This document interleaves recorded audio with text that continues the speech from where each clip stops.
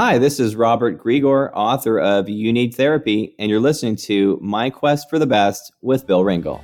Listen up, small business founders, senior managers, and rising stars. Bill Ringle here, host of My Quest for the Best, where ambitious small business leaders discover strategies and tactics to unlock your growth potential. On each episode, I bring you the inside stories from published and accomplished guests who want to share their knowledge and experiences so you can be more successful in leading your people, managing your business, and navigating towards more growth and more impact in a changing and challenging landscape. Let's dive in. Hi, this is Bill Ringle, host of My Quest for the Best, the podcast for ambitious small business leaders. Joining me today is Robert Grigor. Robert A. Grigor, MCP, RCC, is the owner of Grigor Consulting. He has dedicated his practice to helping creative professionals radically let go of unhealthy behavior patterns and unwanted feelings and belief systems in as little as a single weekend. He knows that when we're living in your highest state, you not only create through a higher vibration, but your message strikes a deeper chord with your following. Robert is here to talk about his book, You Need Therapy, EMDR, Real People with Real Problems Getting Real Help. Welcome, Robert. Hi, Bill. Thank you so much for having me. And to your audience, thank you for having me in your ears. Well, it's great for you to be here. And I'd love to ask you, Robert, when you were growing up, who's someone who influenced or inspired you? God, I'm thinking about that all day today. You know, the person in my childhood that influenced me the most was my father. My dad is literally the most humble person I have ever known. And, you know, he constantly inspired me to pursue myself, my dreams and my passions. He is a doctor as well as now he's a retired heart surgeon. And he'd come home literally saving people's lives. Literally, you know, they're on the operating table and he'd save their lives. And, you know, I'd say, how was your day? Oh, it was good. Like, wow. So that was coming from him. That humility was just one of the best qualities. I imagine that he didn't always just say it was good, but you got to share in some of the details, probably as he was maybe preparing for a surgery or struggling over what course of treatment to give someone who was in a tricky predicament. Do you remember how he would discuss that with you and how you felt about him as a result of him sharing that kind of intimate work, yet that had such a monumental impact on individuals' lives?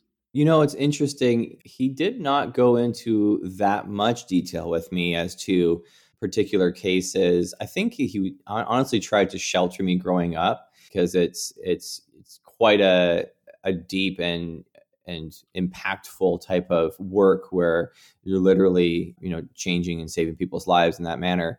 But one of the things that I did get without him trying, because he was also a general practitioner in our small town. For most of my childhood, he was the only doctor in town. So we would literally get people phoning and showing up, you know, on our doorstep at quite literally all hours of the day. And I noticed early on that I loved my father's passion and his position in the community. But what I didn't love was, you know, the lack of privacy and the constant, you know, unknown interruptions that could come. So there was a lot of responsibility, and you know, I moved quite drastically away from that. I actually wanted to be an artist and a musician, which I ended up becoming. But I wanted to move actually as far away from health and the health field as possible, only to now wind up there now. Do you remember what was going on in your life at the time when you made the decision to say, you know what, I've gotten this band together, or I've learned guitar, and I think I'm going to go back to med school? Or I'm sure it was a shock to your friends. Do you remember what was going on? It must have been some moment that you had that insight. Yeah, it's hard as a musician, I tell you. The peer pressure, man.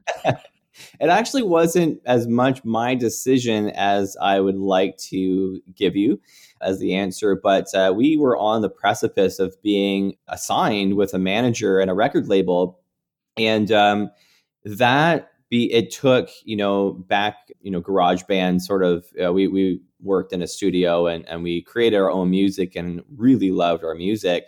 And we did some pretty major shows in Vancouver, where I'm from. But then we had that opportunity. It literally was a sit down with this manager, And she said, okay, well, I'm ready to take you guys if you're ready. And then on that, right after that meeting, two of my band members quit. Like the dream was right there on a silver platter and they just walked away from it. How come? I think that the pressure was too much. It was reality. Reality is okay now. I talk often with my clients about fear of success, not just fear of failure, but fear of success. What are you going to have to give up when you are this person now?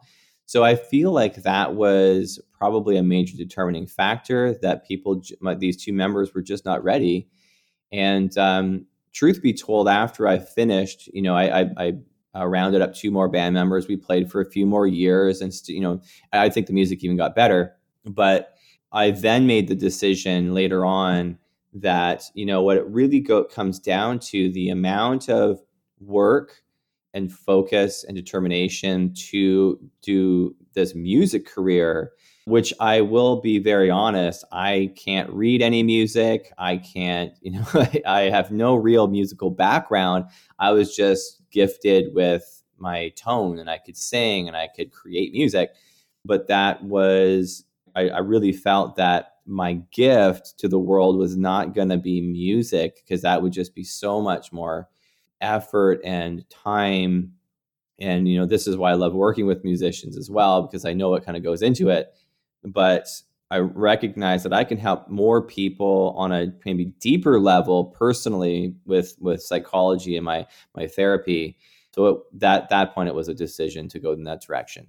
I think that's really interesting. I know that whenever people have a different career than the one they initially chose, the path they originally set out on, that you bring with you to that second career a lot of insights, deeper insights than people who have never tried it, than people who've only read about it. I know that from the angel investing community, one criteria that we always look at when people come looking for funds is, what have they done before with funds they were given? If they've been successful fundraisers, how did those companies turn out?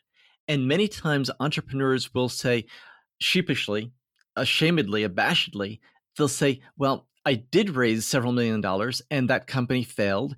And here's what I learned from it, if you're interested. And of course we're interested, because that's the kind of person that we really do want to hear from. We want to hear from people who have reflected on their losses, licked their wounds, and are eager to come back and apply those hard-fought lessons learned. Now, becoming a therapist is an interesting career choice. When you became a therapist, a lot of times people think that therapy is for people who have troubles that are somehow a fault of their own, when that's not actually the case. Mm-hmm. What led you to say, this is what I want? And it's different from anyone who you knew in your family, but what led you to that decision to become a therapist? I think that decision came, I can't really speak for other therapists, but I feel like it's something I heard often in my master's education, was we really want to figure ourselves out because we've got problems and we want to figure out how to heal ourselves and become our best selves. So honestly, it was selfish to begin with. To become a therapist, I wanted to learn how to heal myself and understand myself, because I came from a path where probably my biggest teacher throughout my life has been my own pain. And coming from a past history from a very young age, depression, anxiety, and addictions, which were to video games and TV and pornography when I found it, which then later turned into drugs and alcohol, and then sex in my adult years, I was carrying a lot of pain and I needed to get rid of that. And when I sort of found therapy as a backdoor profession, my BA was actually in a philosophy course, a philosophy program, where I learned existentialism as my focus, because I really wanted to answer the big questions. Why am I here? What is my pain for? Why am I in this position? Why is there pain in our world and no pain? Before you go further, Robert, I just want to make the transition for people who are mystified by this. Let's just be clear. It probably wasn't mistake or happenstance that as a rock and roll musician, you found access to drugs, alcohol, and sex that allowed you to have those opportunities and become addicted. So they became very easy signals for you to be able to pursue therapy and have lots of examples to work with. That was all probably due to masking, distracting, and covering up the underlying pain. Is that fair? You hit it right on the head. That's exactly it, Bill. So as you went into therapy, you not only got the tools and skills to be able to make some progress, you also discovered something called EMDR, which I'll let you explain it and summarize. Just in a nutshell, what is EMDR and how did you first encounter it? Well, first I'll say EMDR is not talk therapy. That's really important to know. And I'll explain that in a second. But so EMDR stands for eye movement desensitization and reprocessing. Obviously, it's a mouthful, so we just use the acronym EMDR. In a nutshell, EMDR is a accelerated trauma reprocessing therapy where the distress that you're experiencing, and I say you because I believe we all need therapy, as the title of my book, the root of that distress is always from earlier life experiences that were not properly processed by your brain and then is actually stored maladaptively in your brain so that you are becoming triggered on a far more frequent basis. And EMDR helps to identify what those core experiences were that created that distress in the first place. And instead of just masking it with, fancy coping strategies, which can be helpful, but doesn't really get to the core issue, EMDR finds the core experiences, finally processes them properly in your brain, and allows you to move on without ever having to worry about learning all these new tools. That's very interesting. I want people to think about this with an accurate model. And let me just see if we could use an analogy here. Kind of like if we gather information about our world, and we've all heard about, tens of millions of bits of information come through our senses every minute of our lives. And all of that information gets filled on, let's say, index cards. But information that comes in that's surrounding painful trauma comes in on index cards that's full of gunk, chewing gum and oil and, blood and sweat and all sorts of things like that. And all of that mess doesn't allow the index cards to be accessed and read with the information to be able to understand that that was a scary experience. And, it's something that happened when someone was really small. And this is a therapy that is kind of like a solvent that cleans off those cards so you can access the information on it and lets the residue just naturally process out of the body, kind of like, what white blood cells do. Is that close? That is a great analogy. I might have to take that, Bill. Are you okay if I do that? Please. Yeah. First 3 times, give me credit. Then after that, it's yours. Yeah, for sure.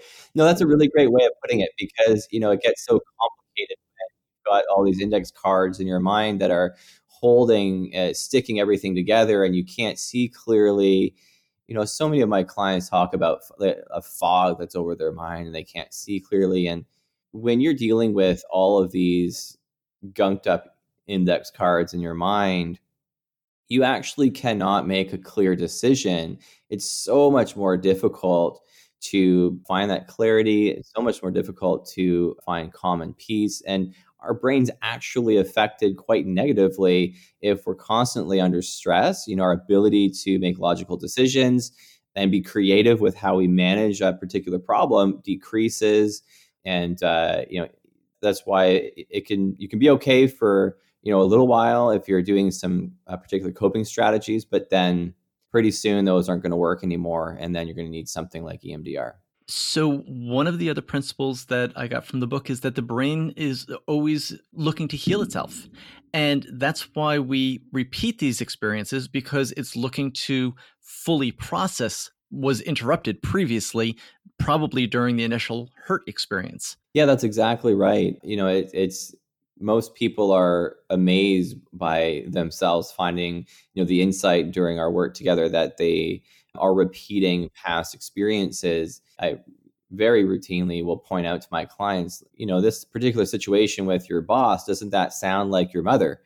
and like, oh my gosh, that's exactly it. And then, that insight can help. But that's one of the myths, is that insight will create change. It has to be on a deeper level than that, actually. But the brain is constantly healing itself. It wants to heal. Just like, if you were to break your leg and the bones want to heal, your tissue wants to heal.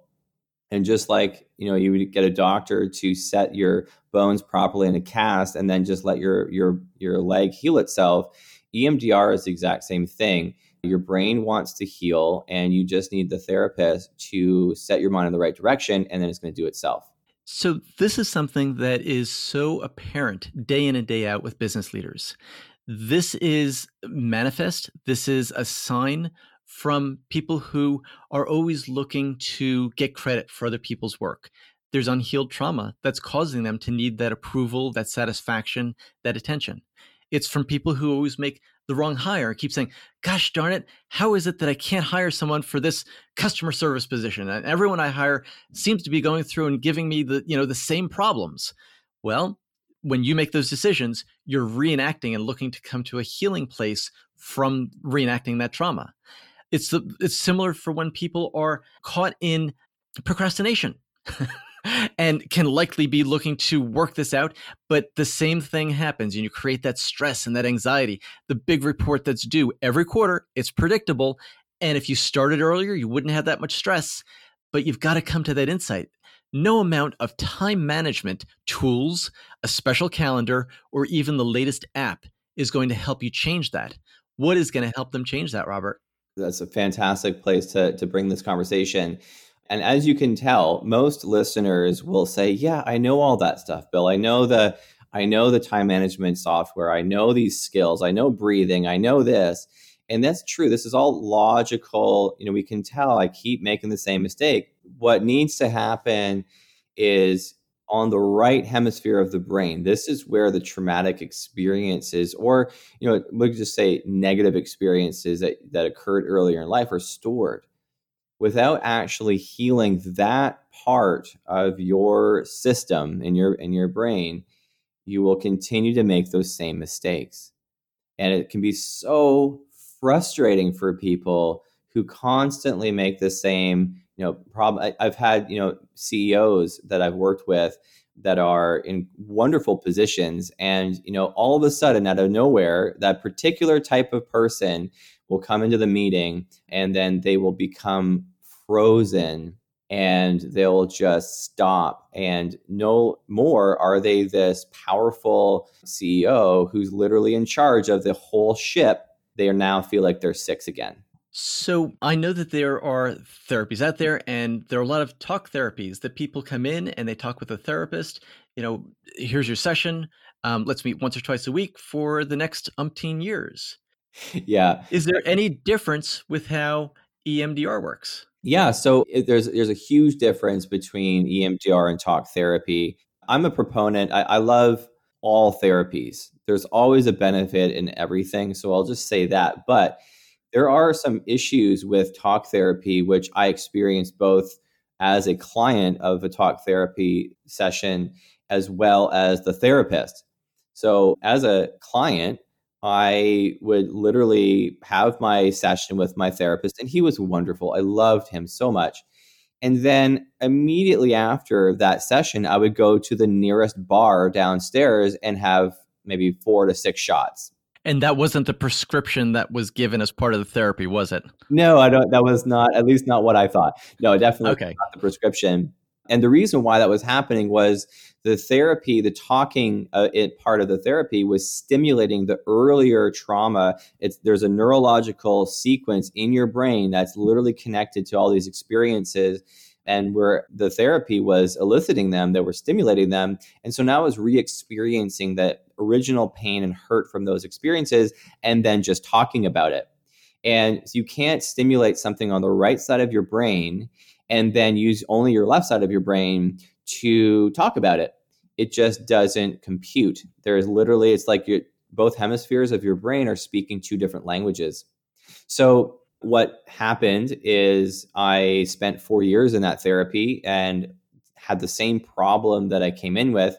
As a therapist, I spent 2 to 3 years with my clients going over and over and over again the same types of issues. And while the therapy was, quote unquote, helpful, they could tell their story, they felt heard, they felt seen, they still weren't not getting any better.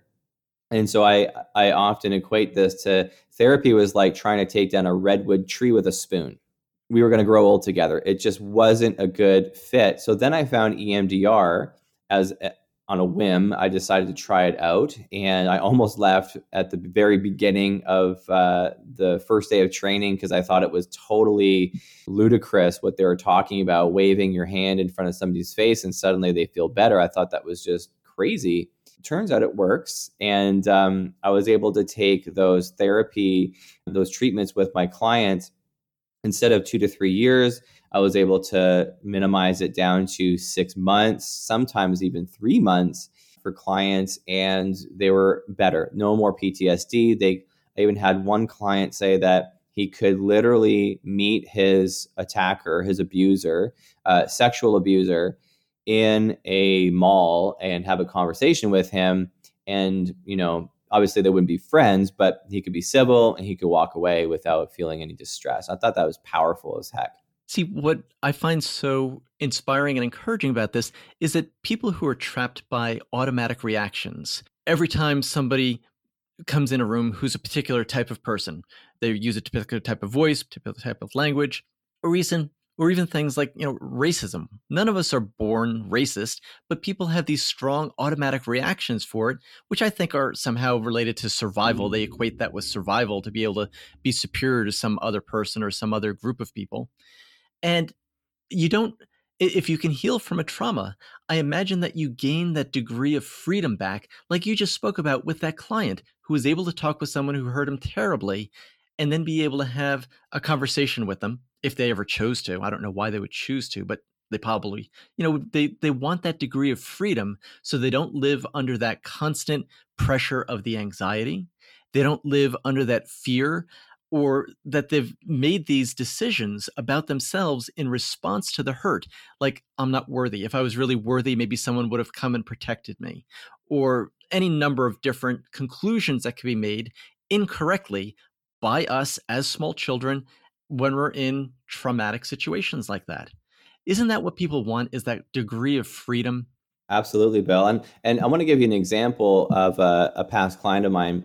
Obviously, your show is geared towards the business world. And there was a client of mine, let's call him John, and he's CEO of a fairly successful business working in the construction field out here in Vancouver, BC. How large was the business, Robert? How much? Multi. We're talking, I think the numbers were, $20 to $50 million per year. And they had about how many people working there, do you think? Just over 50. Great. Yeah. So, there was quite a bit of responsibility, certainly success. He was able to financially support whatever endeavor he ever wanted. So, finances wasn't the issue. And he came to see me because he was, quote unquote, a jerk. He said, I'm an asshole. I'm just this mean guy that I'll blow up, at a cab driver who's trying to take me from point A to point B. And if they don't take the right route, I'm going to blow up on them.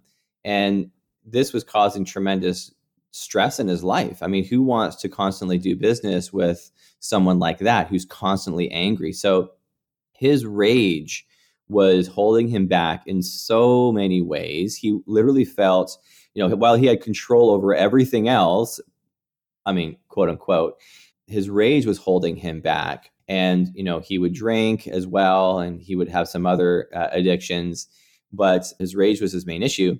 So, we started with the work around that aspect because that's what we knew at the moment. But when it turns out, it wasn't just that he was an asshole. It wasn't just that he was this person. This came from much, much, much earlier pain and trauma that he didn't even recognize as traumatic. It was a sexual abuse experience.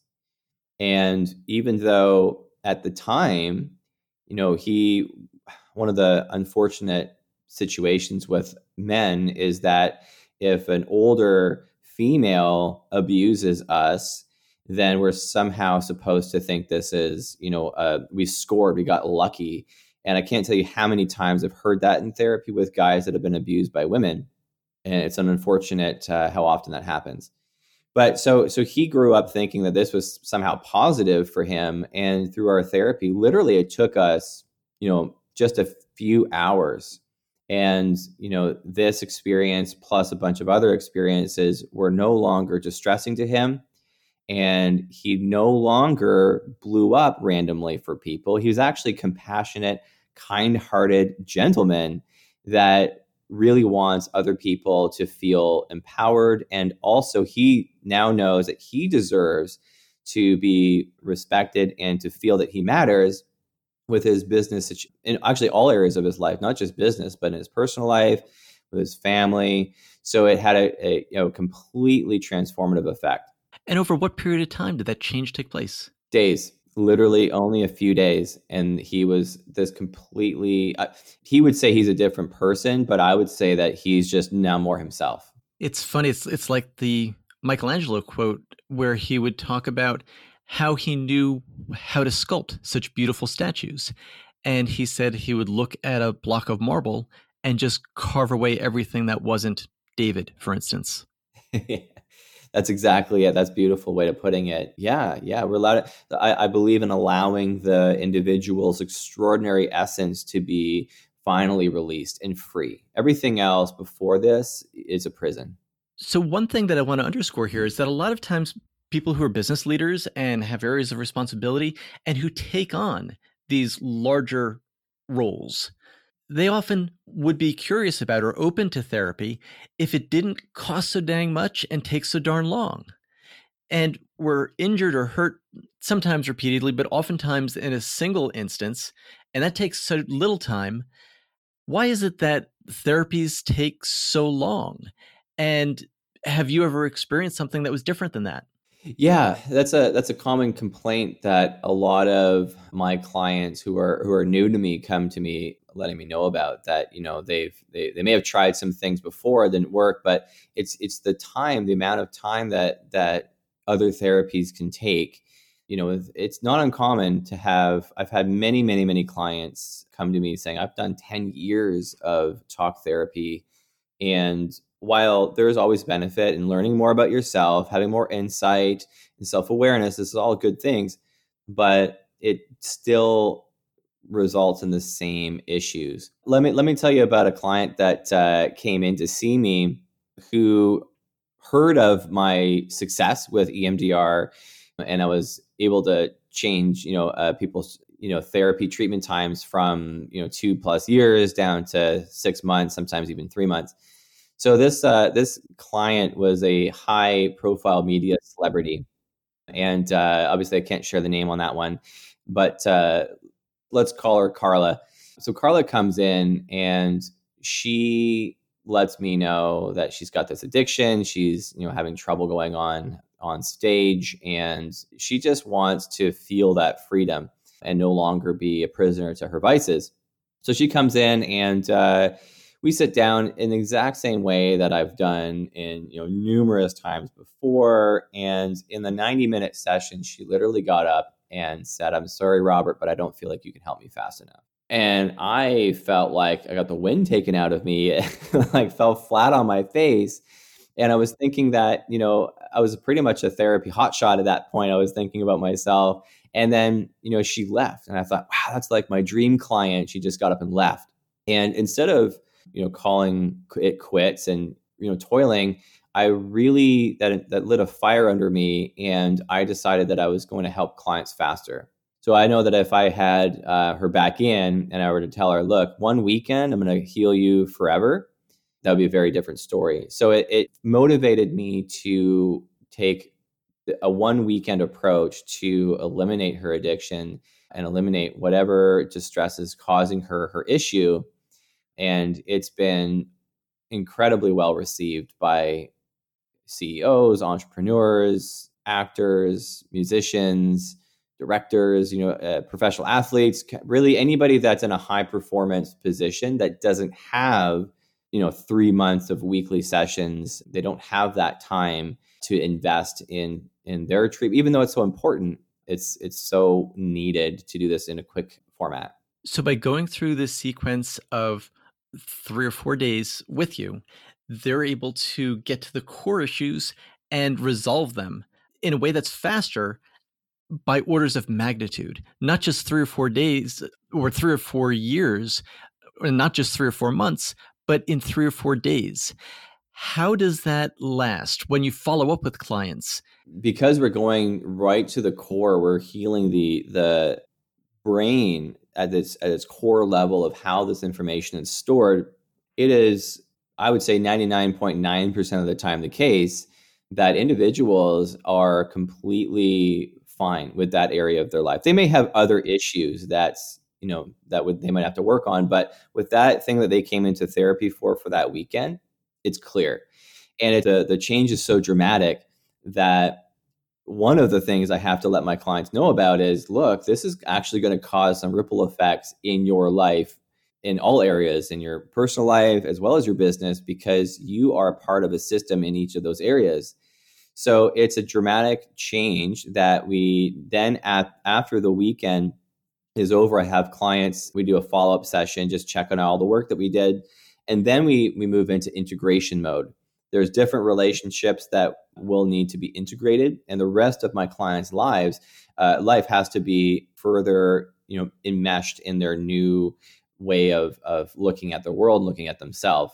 Usually it's organic and there's little change that has to happen, but there could be some major issues like how to speak to your team, how to speak to your boss if you're not at the top. And these are some, we can't really predict them in the therapy, so they might have to come later on, but they're so much easier at that point that it just comes like butter. It's interesting. I think of how often people would meet after work for a drink. And if somebody had a drinking problem, they wouldn't be at their best doing that sort of meeting. And if they were healed of the addiction and able to still meet in bars with people if they chose to, or restaurants, and just choose not to drink, that would give them such an advantage in being able to be present and comfortable, not anxious or feeling tension or pressure because they weren't drinking, which is what they themselves expected, but it's not what everyone else expects. Exactly. And underlying you said it there, underlying the over drinking is anxiety and stress. And when that's clear, then the individual no longer needs to use that particular addiction. So this is making me think about another one of my past clients, Brenda, who is an entrepreneur in the healthcare industry. And she ran a smaller business, 10 people, but extremely successful in her field.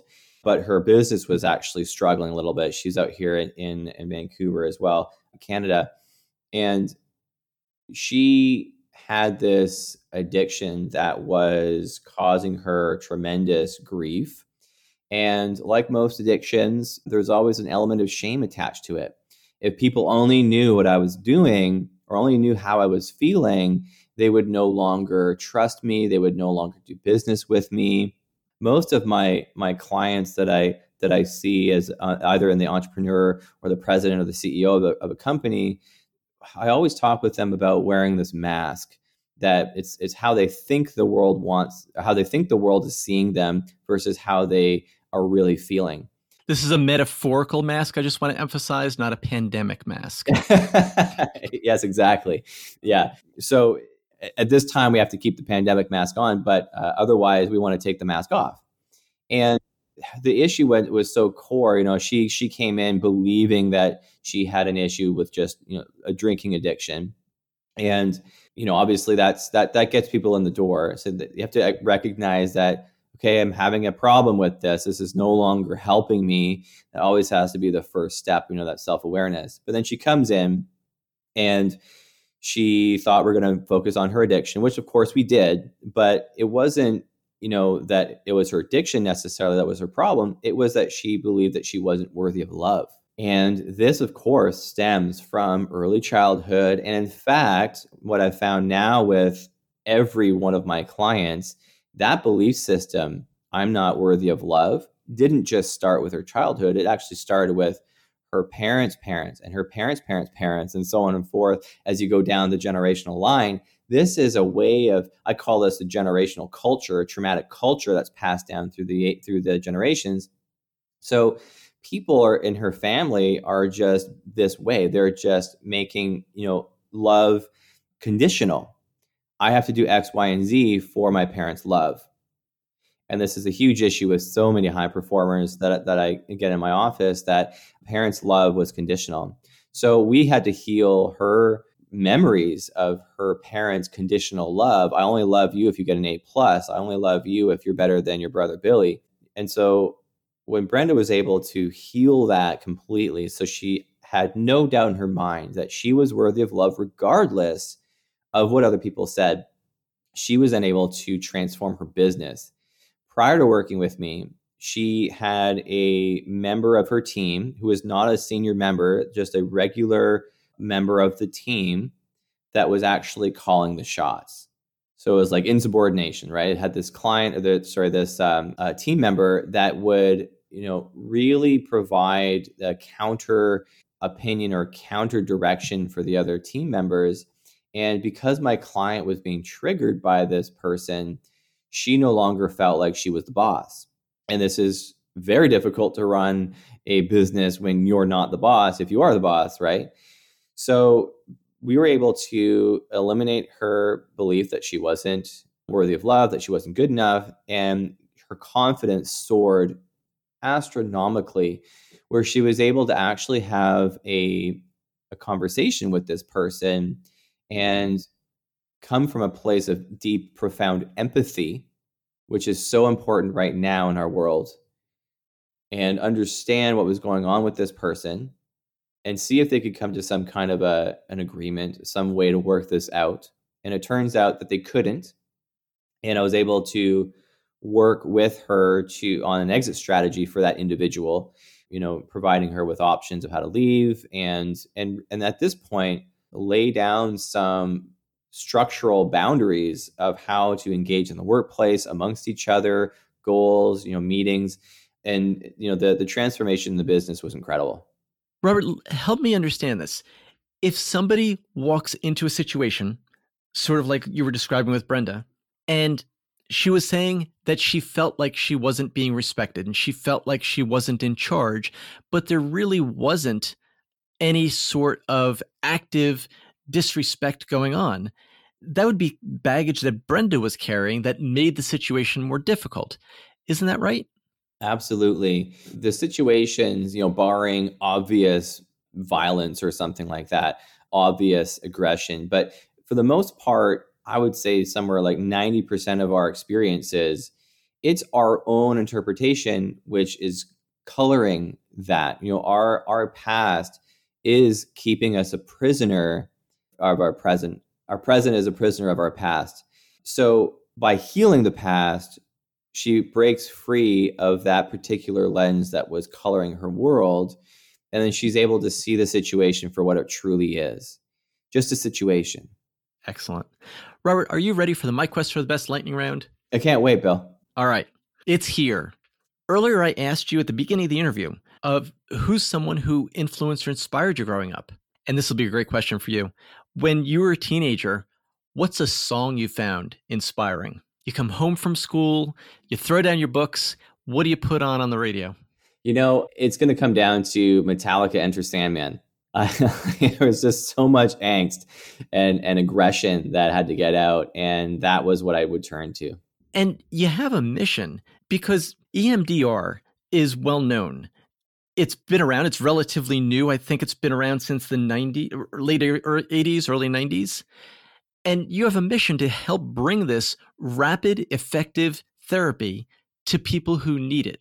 What helps you get your word out each week about this mission? Well, for one, you're helping me with that.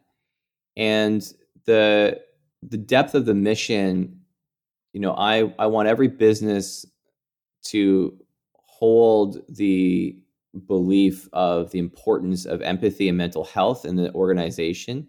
And I think it comes down to I would die for this change in the world. That deep that if I could give my life so that businesses and people all through North America or the world would all do EMDR, would all foster their empathy and compassion for each other, that would be a life worth served. So that's what motivates me.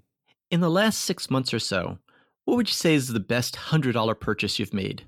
I would say that the best $100 purchase that I've made has been for a couple of audiobooks around just the nature of consciousness. So I've been able to expand my consciousness by reading some of the Seth material and really going deeper than, the regular psychology depth that I'm kind of used to seeing in the psychology world. So it's really fostering my deep sense of spirituality.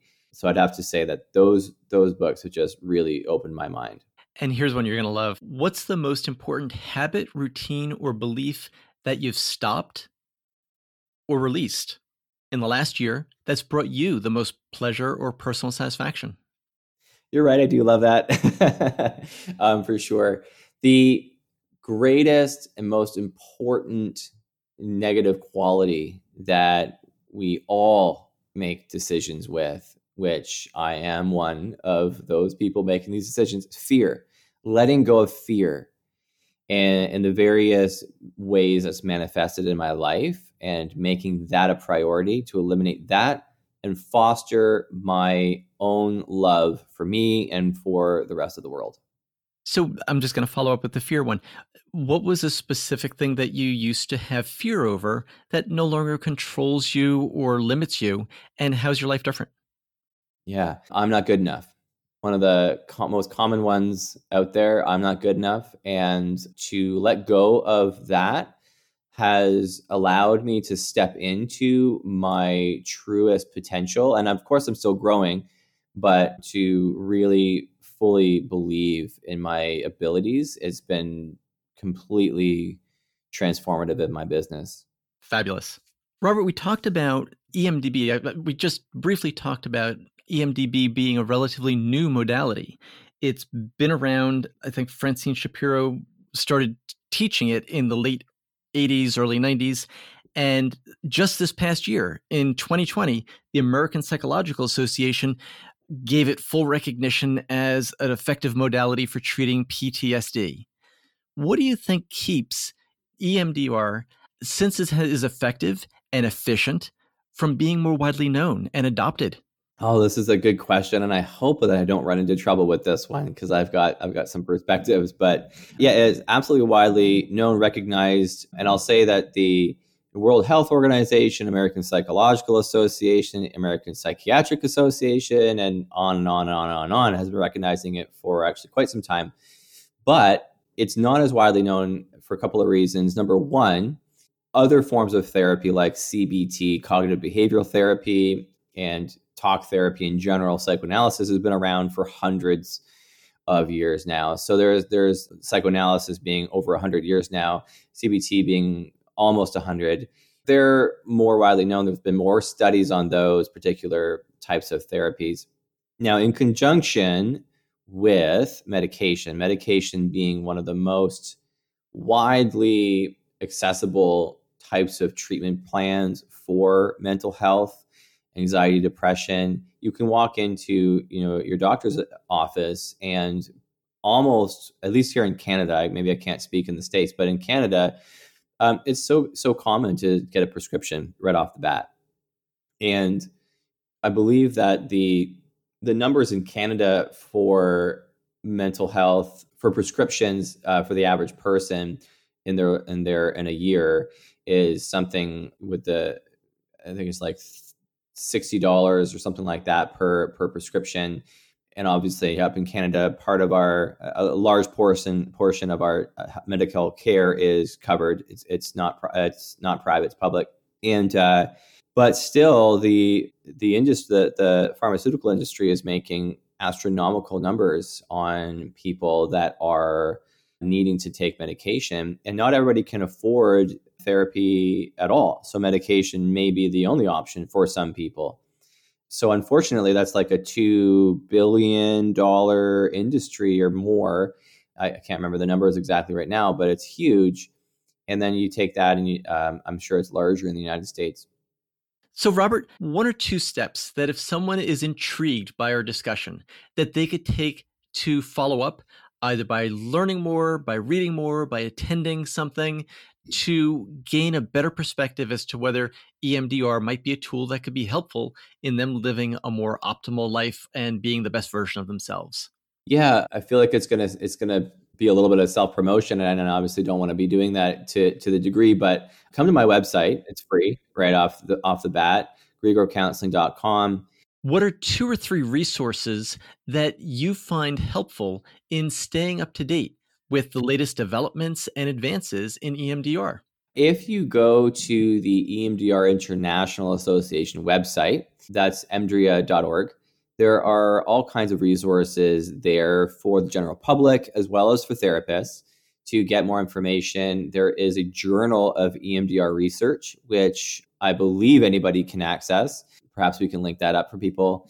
And there will be studies in there, peer-reviewed, controlled studies that are done on EMDR.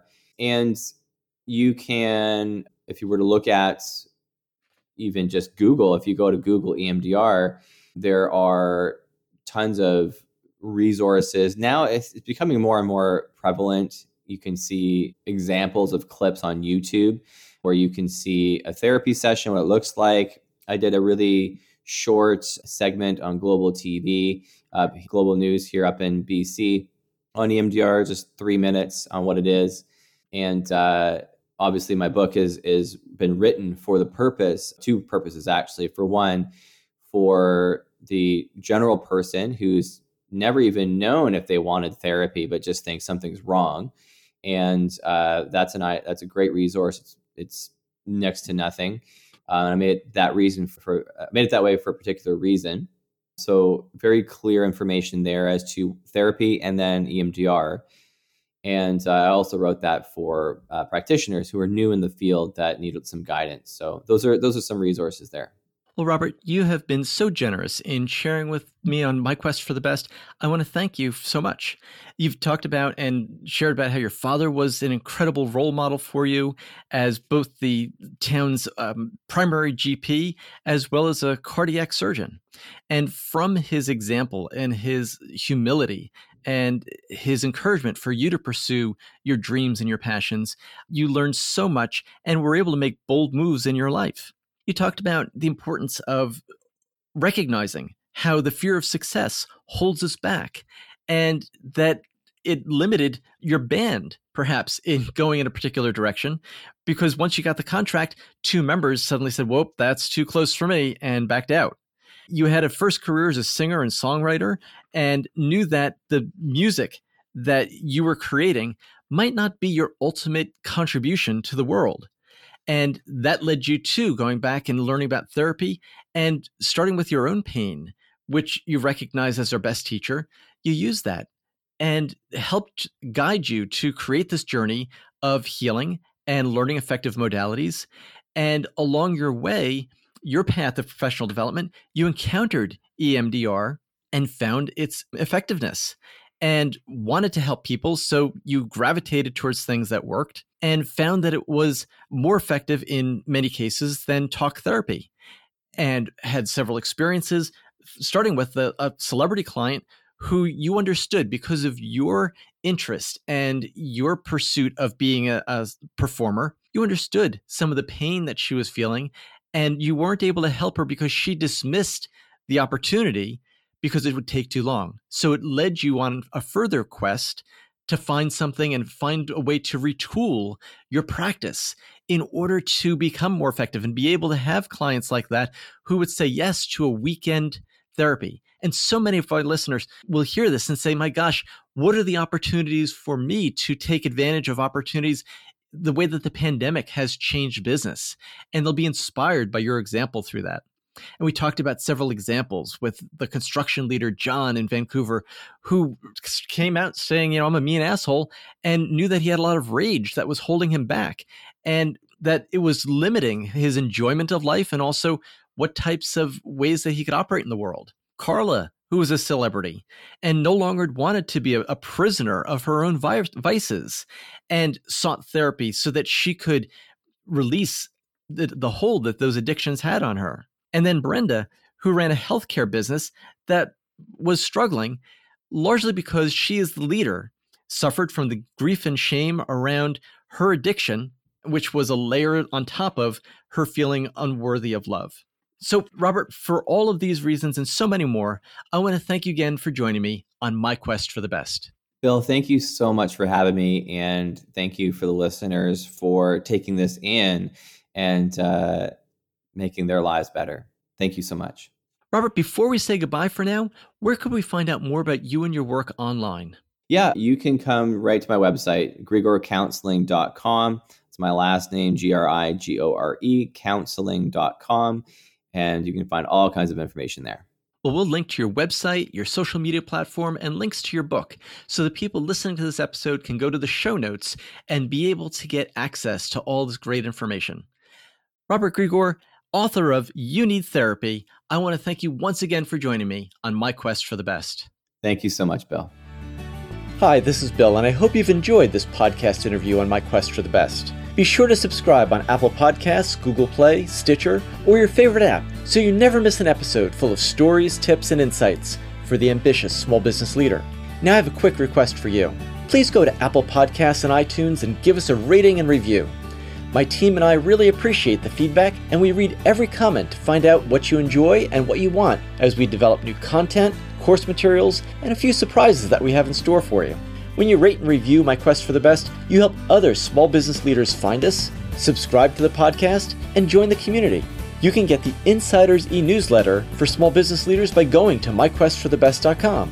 We have chosen a challenging path to make a living and make a difference in the world, and I believe it's important to share top-notch resources with each other, which is why you'll find new episodes from top thought leaders and small business experts on My Quest for the Best each week. Thanks for listening and being part of the community. See you on the next episode.